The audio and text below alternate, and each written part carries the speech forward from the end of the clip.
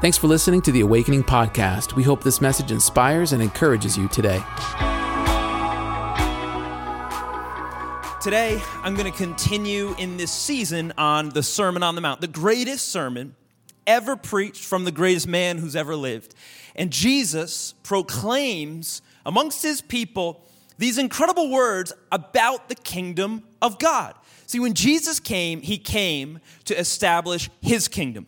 There are many other kingdoms, many other nations ruled by many other rulers, but here comes the ruler from heaven to establish not a geographical kingdom, but a universal kingdom. And he was going to establish it in the hearts of men and women, his followers, his disciples. And when we receive him, we become a part of this kingdom. We become ambassadors of this kingdom. And his kingdom has outlasted every other kingdom and will outlast every kingdom that this world will ever see into eternity. And he proclaims this kingdom in his initial sermon. And so I want you to hear these words with that perspective in mind. What is Christ here to develop in the world? And what is he here to develop in me? The title of my sermon today is God's Divine Directives. The Divine Directives. And I got a couple verses I want to read with you. Let's start with Jesus' proclamation from the Sermon on the Mount, Matthew chapter 7. Jesus is saying this: "Not everyone who says to me, 'Lord, Lord,' will enter the kingdom of heaven, but the one who does the will of my Father who is in heaven." We see this theme all throughout the Sermon on the Mount as well, that Jesus keeps emphasizing doing the will, following the will. And he emphasizes a life of action, not apathy, a life of where our spirituality informs every other aspect of our life. And he goes on to say, "On that day, many will say to me, many, 'Lord, Lord, did we not prophesy in your name? Cast out demons in your name and do many mighty works in your name? And then I will declare to them, I never knew you. Depart from me, you workers of lawlessness.'" I've heard this verse described as the scariest scripture in all of the Bible, because they recognized Jesus as Lord. They were even able to do spiritual, supernatural works, prophecy, miracles, casting out demons, and yet a critical piece was missing. The most critical piece was missing: relationship with Jesus. That is what he came to reestablish. That is and should be the goal of every single Christian, to know God and to be known by God. I want to show you another scripture to kind of juxtapose these scriptures together. In Matthew chapter 25, verse 21, Jesus is saying, his master said to him, "Well done, good and faithful servant. You've been faithful over a little, and I will set you over much. Enter into the joy of your master." We see two different proclamations from Jesus over his people. To one, he says, "Depart from me." To the other, he says, "Well done, my good and faithful servant." I pray that the "well done" are the words that you hear and you receive on that judgment day. Because make no mistake, every one of us, we are going to stand before Jesus as judge. And we are going to hear one of these two sentences pronounced over us. Today, I want to speak to you about how to have the words "well done" spoken over your life. One more verse, 2 Samuel chapter 6. The Bible says this in the story of King David and Uzzah. "And when they came to the threshing floor of Nacon, Uzzah put out his hand to the ark of God and took hold of it, for the oxen stumbled. And the anger of the Lord was kindled against Uzzah, and God struck him down there because of his error. And he died there beside the ark of God." Let's pray. Holy Spirit, we honor you today, and we want to hear from you today. In Jesus' name. Come on, all God's people said, amen. Uzzah reached his arm out, and he was struck dead there beside the ark of God. This is the thought I want to present to you today. Our good intentions do not override God's divine directives. Our good intentions do not override God's divine directives, his sacred word, his scripture, his guiding force. Who we are, what we do has to come into submission to sacred scripture. Because a lot of times we equate that we're a good person or that we meant well. We equate that with being righteous. And I want you to know that's false. Being good is good, but that does not necessarily mean you are righteous. What you mean, I meant well, I tried my hardest, I did my best, that's good, but that's not necessarily God. We as humans, we have to know God, and we have to be known by God. That is the thing that will gain us access through the gates of heaven. And the fundamental element that makes a Christian is this: the decision to follow Jesus, wait for it, his way. The decision to follow Jesus, his way. Our intentions aside, our goodness aside, our thoughts aside, we choose to follow Jesus the way he desires to be followed, to know him the way that he desires to be known. And God has a way. He has desires. He has a personhood that we might approach him a certain way. And the way is found in the word. His way is found in his word. So, our decisions must be informed by God's directives. Not the way of the crowd, not the way of our emotions, not the way that we've seen other people growing up, the way of the experts. All those may be good, but they are not the way of the master. And so when our way, or our friend's way, or our feelings way clashes with the way of God, we have to submit. Your way, not my way. We submit when they conflict, we submit. Even if we don't fully understand, even if we're having a hard time agreeing, hear me, we must make this critical decision as Christians to choose to follow God's directives, follow God's way over our instincts, our thoughts, our desires, the way of the crowd around us. Because the way of Jesus leads to life on life. Our own way is not guarded or protected by God.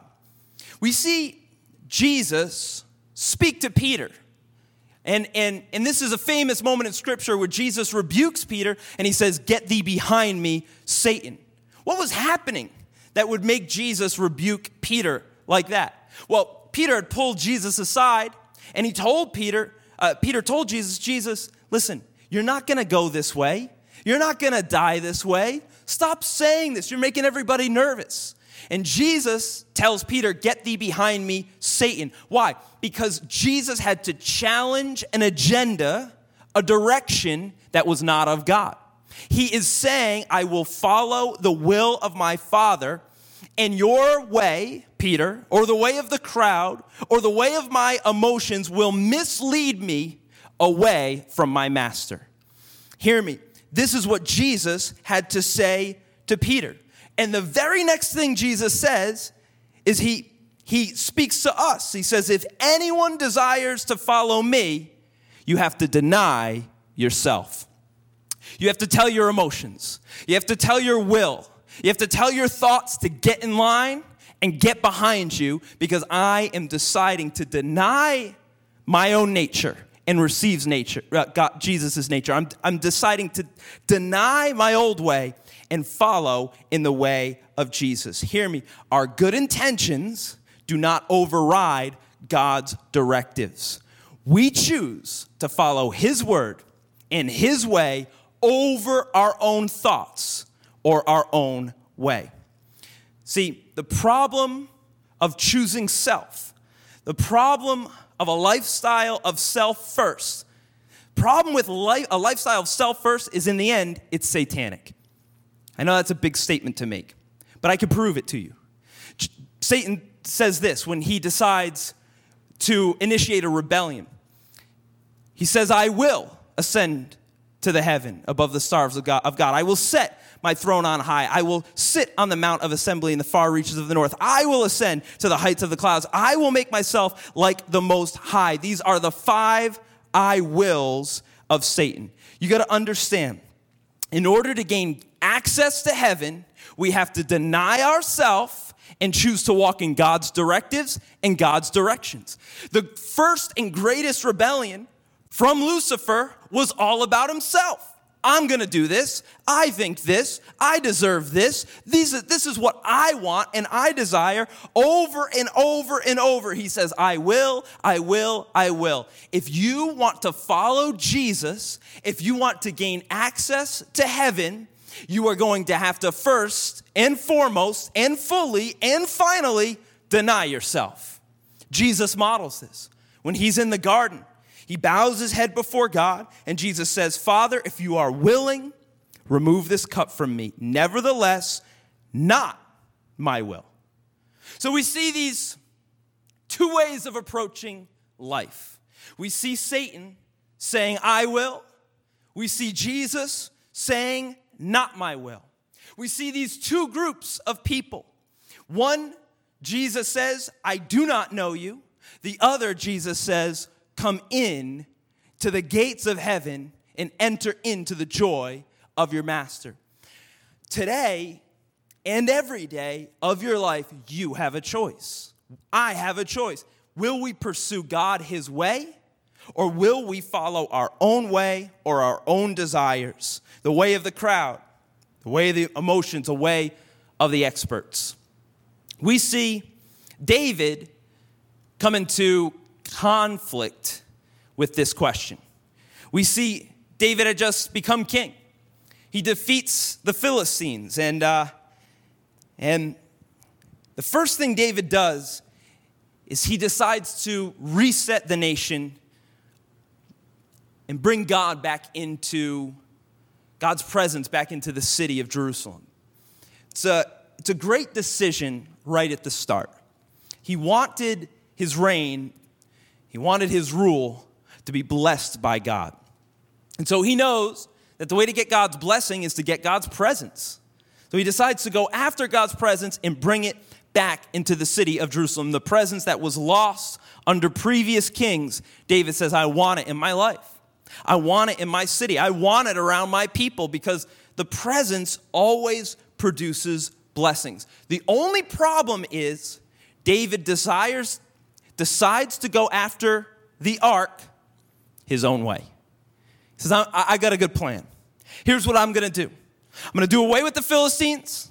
I'm going to go up to where the ark is. We'll put it on an ox cart. We'll bring it to Jerusalem. We'll celebrate. It will be awesome. Israel's back, baby. Let's go.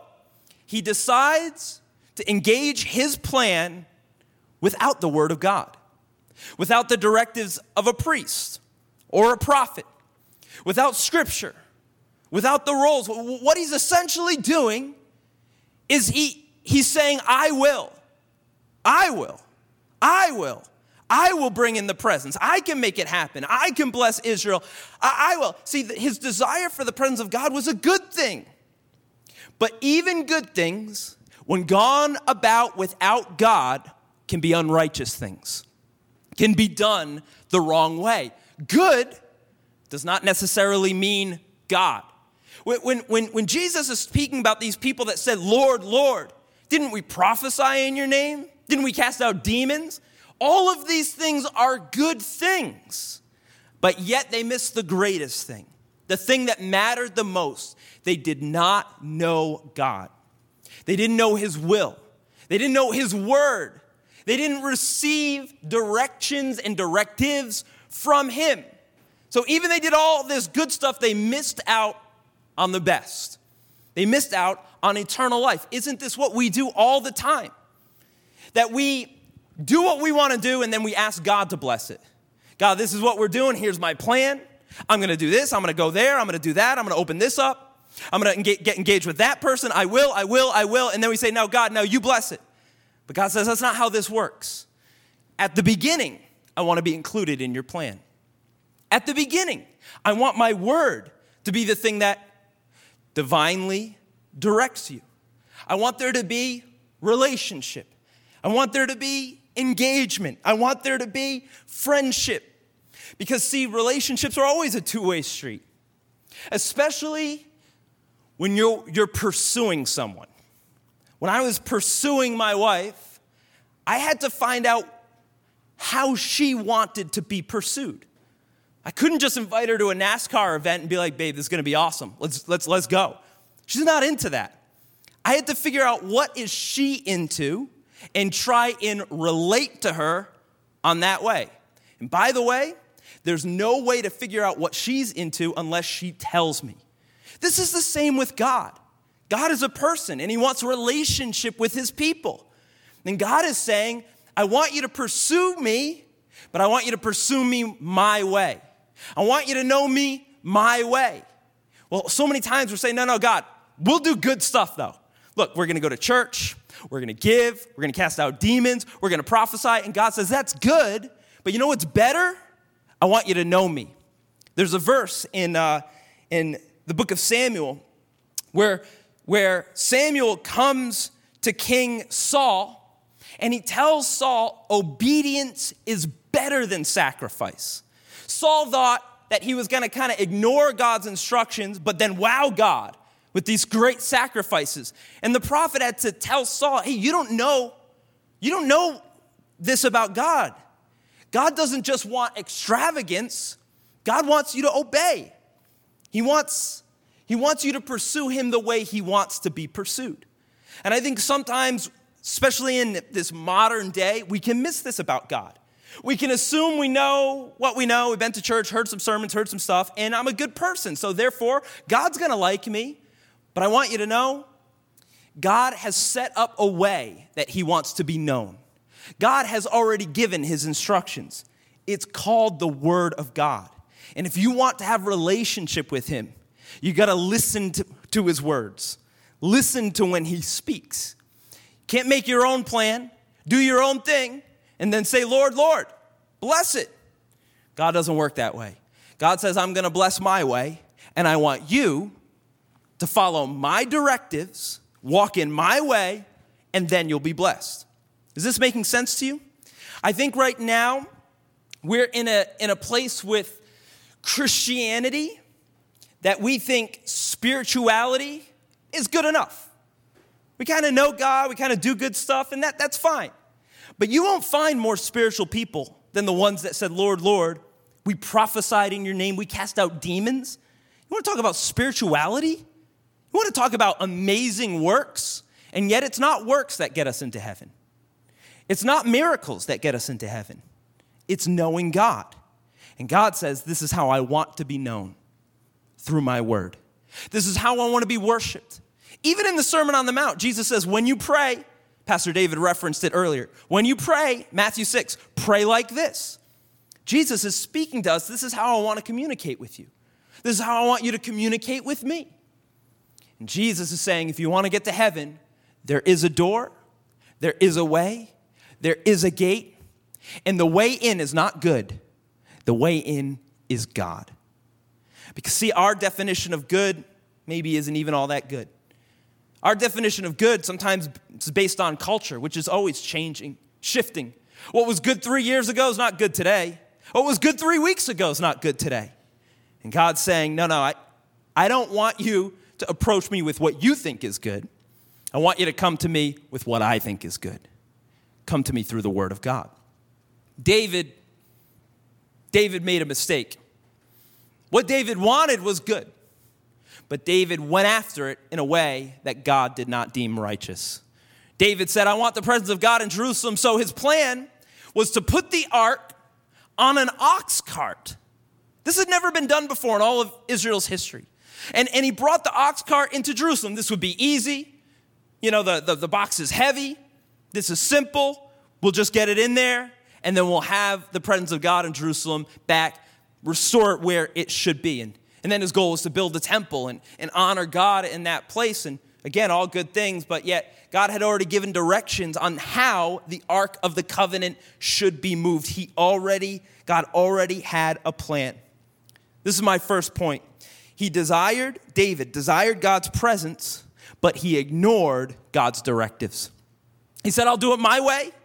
I'll make it happen. It will be great. The problem is he ignored the protocols to the ark, the protocols to the presence of God. And the result was that he goes about approaching God the wrong way. Don't we do this all the time? We'll do this in our finances. We'll make whatever decisions we want to make. Sometimes let tithing go for a little bit. Not be generous.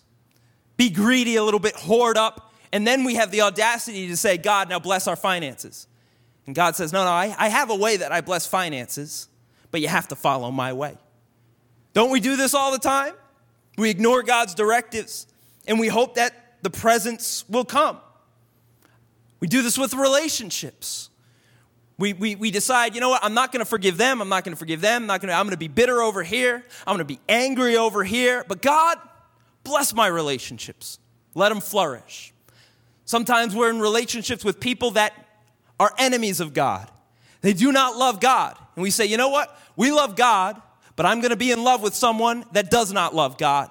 So God, bless it. God says, I can't. You're ignoring my directives.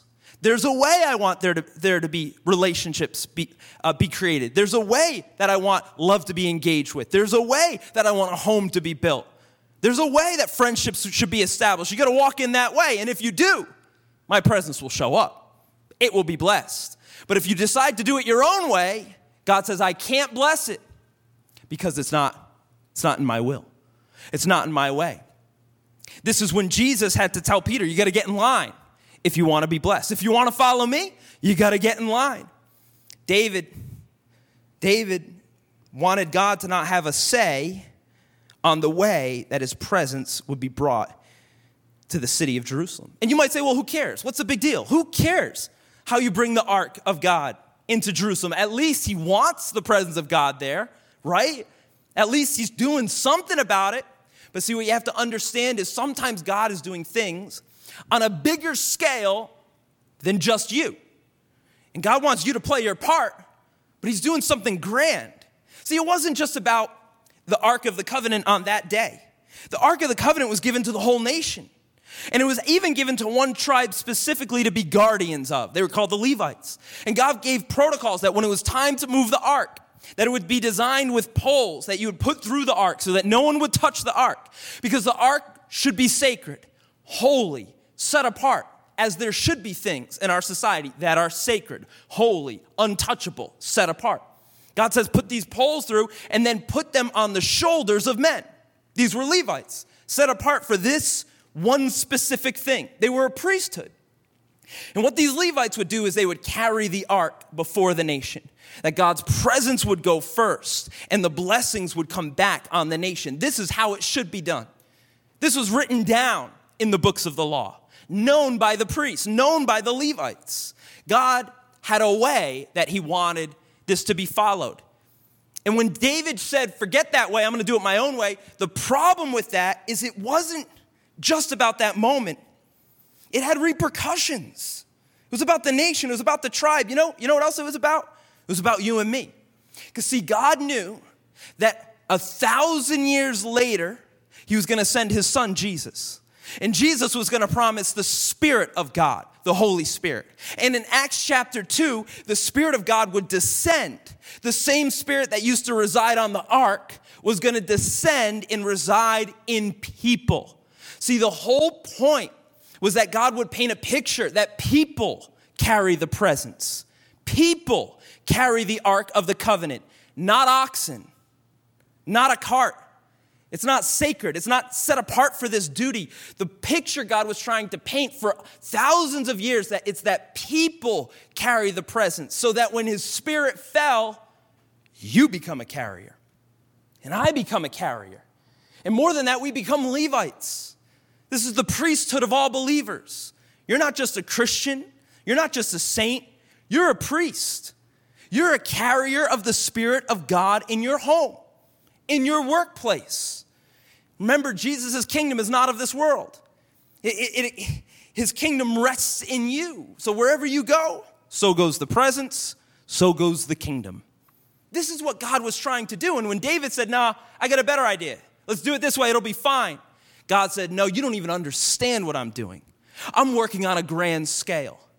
This is why when God speaks to us through his word, this is why when God directs us through his word, even if we don't understand it, submit to it.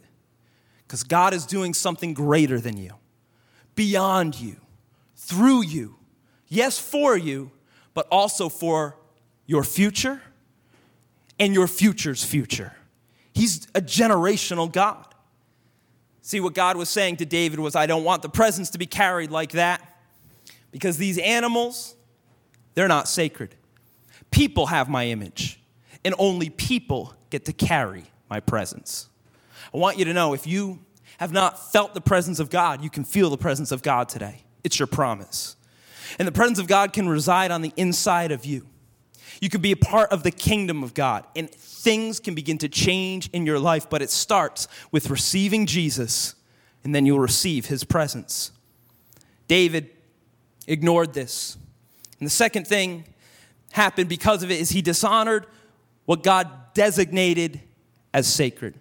Because there are some things that God calls sacred that should be holy. I know in our society it's become so, it's become, it's gotten to a place where absolutely nothing is sacred and everything can be mocked. The problem is that God doesn't see it that way. He calls family sacred. He calls marriage sacred. He calls your life sacred. He calls the church sacred. He calls the word sacred. There are some things that God designates as sacred, and he calls his people to treat them as such. David didn't designate the presence of God as sacred enough. He thought it was no big deal. You know, I heard a great teacher talk about kind of what was happening here. He was talking about the Ark of the Covenant. It's the greatest object that planet Earth has ever seen. And them throwing it into the back of an ox truck was like them throwing it into the back of a Ford F-150. Just throw it back there. It's fine. It's no big deal. No, this is valuable beyond comprehension. It's the seat of God on planet Earth, and God is saying it's sacred. Can I tell you, the word of God, it is sacred. The opinions of others, even if they're experts, they don't even come close to the word of God. Your friends, your family, what they think, it's not sacred. Your emotions, your state, your mental, physical state, it's not sacred. But your spirit is sacred. The Spirit of God that resides within you, that's sacred. Those are the things you honor. Those are the things you cultivate. Those are the things that you get on the inside of you, his word and his way. I think the problem with cultural Christianity is right now there's this idea that sacredness can be carried through any lifestyle, any decisions, any mistakes, as if God's grace goes on forever, as if God's grace is of no value. Just whatever. However you live, it's perfectly fine. God would never remove the sacredness of his Spirit from you. But we don't see that in the Old Testament. In fact, you don't even see it in the New Testament. No, there are lifestyles, decisions, and actions that God asks you to abstain from so that you might be a Levite, so that you might be able to carry his Spirit, so that you might be able to walk in his word, because these things are sacred. The goal of the enemy is to get you to think that nothing is sacred, nothing's a big deal, just live how you want to live, and God's totally cool, like a cool uncle that doesn't actually care about you, that you could do whatever you want and he's cool with it, and it's all going to end up fine. That's not what the Word of God says. It's not what we see in the life of David. It's not what we see all the way through. No, God says there is a way, and I want you to walk in it. The third thing we see from this story is that we see that Uzzah reaches his hand out when the oxen stumble, and he grabs onto the Ark of the Covenant, and it ends up killing him because the Ark is sacred. And what we see is when you ignore God's instructions, you end up acting on instinct, acting out of emotion, acting out of whatever anyone else is acting out of instinct. See, Uzzah wasn't acting in the protocols of God, therefore he instinctually reaches and touches what's sacred, and in that moment he dies. And you might say, well, that's pretty harsh. Agreed. It is. But is God a holy God, or is he not? God said, if you touch the ark, you die. And someone touched the ark and they die. Why? Because he's a holy God and he's not going to lie. See, what really went wrong here is that Uzzah was in a position he should have never, ever even been in. He should have never been near the ark. He should have never been carrying the ark like that.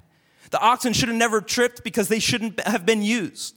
This junky ox cart shouldn't have tipped because it shouldn't have been used. But when you begin to go outside of God's plan, now you're on your own plan. Now you're doing whatever feels right. Now you're acting out of instinct. And instinct, that'll get you in trouble. But the Word of God, that'll lead to life.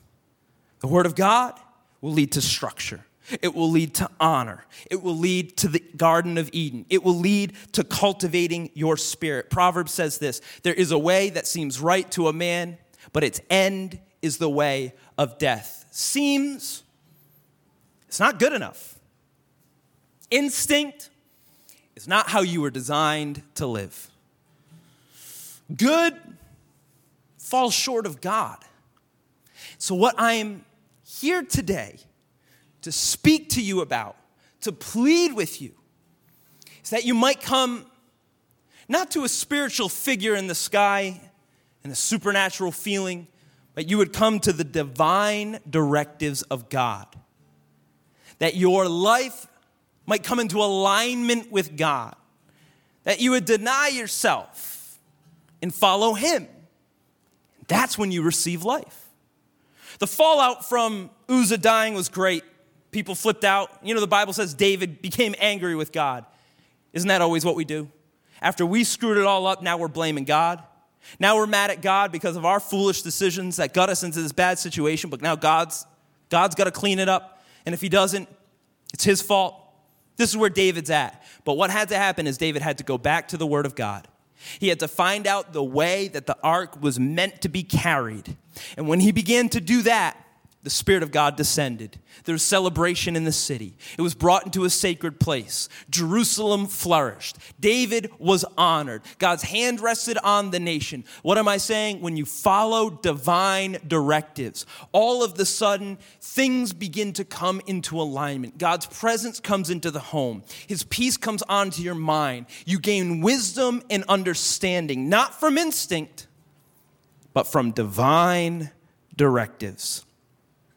And so, on Judgment Day, when you stand before a righteous judge who is Jesus Christ, what words will you hear? Will they lead to life, or will they lead to death, like Uzzah?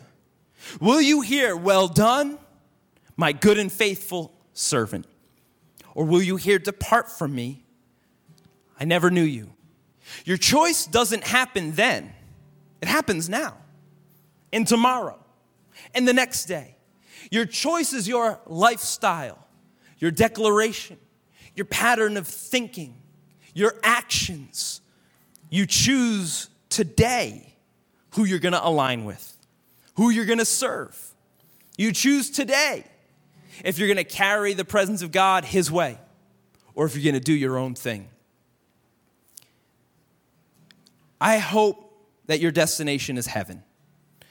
But your destination should determine your decisions. You know how when you go to use Google Maps and you choose, says, where are you going? You write in your destination. After you choose where you're going, then you get your direction options. That's where you make your decisions. Left, right, how fast you're going to go, what route you're going to take. It's your destination that works backwards into the decision-making process. I pray your decisions are informed by God's directives. God says, my goal, my hope for you is heaven. And I've given you the directives so that you can make wise decisions, so that your life can be blessed, that you can receive abundant life instead of the death of Uzzah. Jesus took the death that we deserved on the cross so that we might be able to have the Holy Spirit reside in us. He took what we deserved so that we might be able to walk a better path. Jesus says, I am the way, I am the truth, and I am life itself. When you follow him, you begin to walk a brand new path, a righteous path, laid out by his directives that leads into eternity with him. For me, the words I most want to hear in all of eternity is well done. I pray that's the same for you. The way to get there is through his words. I want to just encourage you, Christian, honor the word of God. Know the word of God. Open it up every day. Let it inform you about who God is, what God desires. Let it speak to your heart. Let it correct your attitude. Let it change your mind. Let it inform your decisions that it might lead to a destination that is in Jesus Christ. If you've never given your life to Jesus, today is the day. Death is not your portion.